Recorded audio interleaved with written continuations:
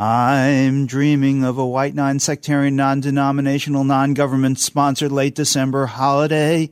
Hey, honey, come quick. It's the ACLU Carolers. I'm singer-songwriter Patty Larkin, and this is the Civil Liberties Minute with ACLU attorney Bill Newman. 'Tis the season, the silly season, the time of year when some claim that the ACLU is against Christmas because we and other groups that believe in religious freedom fight to maintain the First Amendment guarantee of a wall of separation between church and state.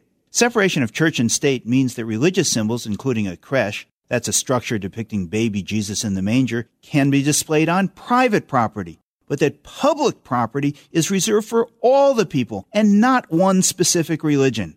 It is the First Amendment's Establishment Clause that prohibits the government from endorsing, favoring, supporting, or trying to establish a national religion.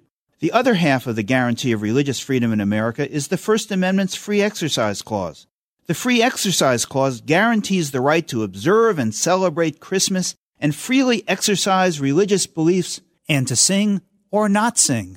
So may your days be merry and bright, and may all your Christmases be white. The Civil Liberties Minute is made possible by the American Civil Liberties Union because freedom can't defend itself.